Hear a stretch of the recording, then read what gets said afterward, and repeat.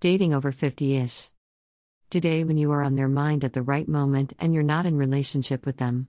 Today, as I sat in my car debating if I should go get breakfast or skip breakfast and do an impromptu fasting. I went with the latter and decided to do an impromptu fast, not because I was being spiritual but because of being lazy. I didn't want to go and get breakfast because I was all snuggled into my parking space and just didn't want to leave.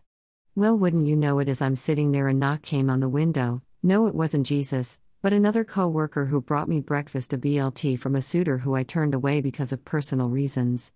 This is the second time he sent what I liked and needed, and we are not in a relationship, but he continues to get my attention in the most subtle ways.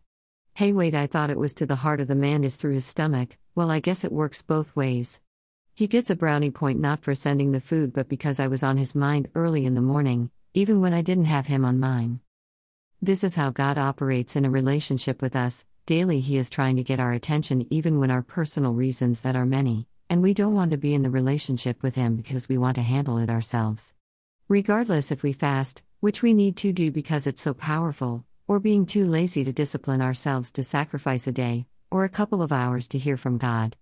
God still provides what we need because he hears our heart, and most importantly, we are always on his mind first thing in the morning. God knew I really wanted to have breakfast, instead of fasting, and he sent an angel to bring me breakfast. Not only did God provide a needed breakfast, but it was what I liked.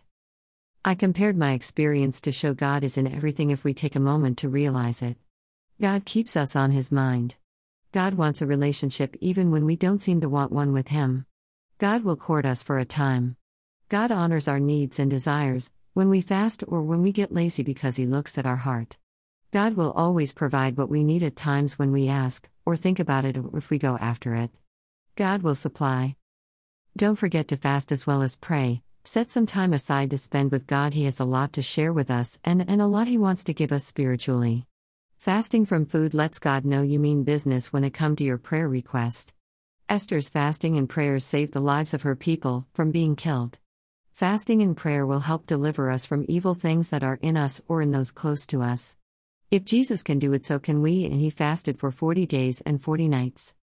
Fasting Matthew 6:18, so that it will not be obvious to others that you are fasting, but only to your Father, who is unseen, and your Father, who sees what is done in secret, will reward you. Think Ephesians 3:20, now unto him that is able to do exceeding abundantly above all that we ask or think, according to the power that worketh in us.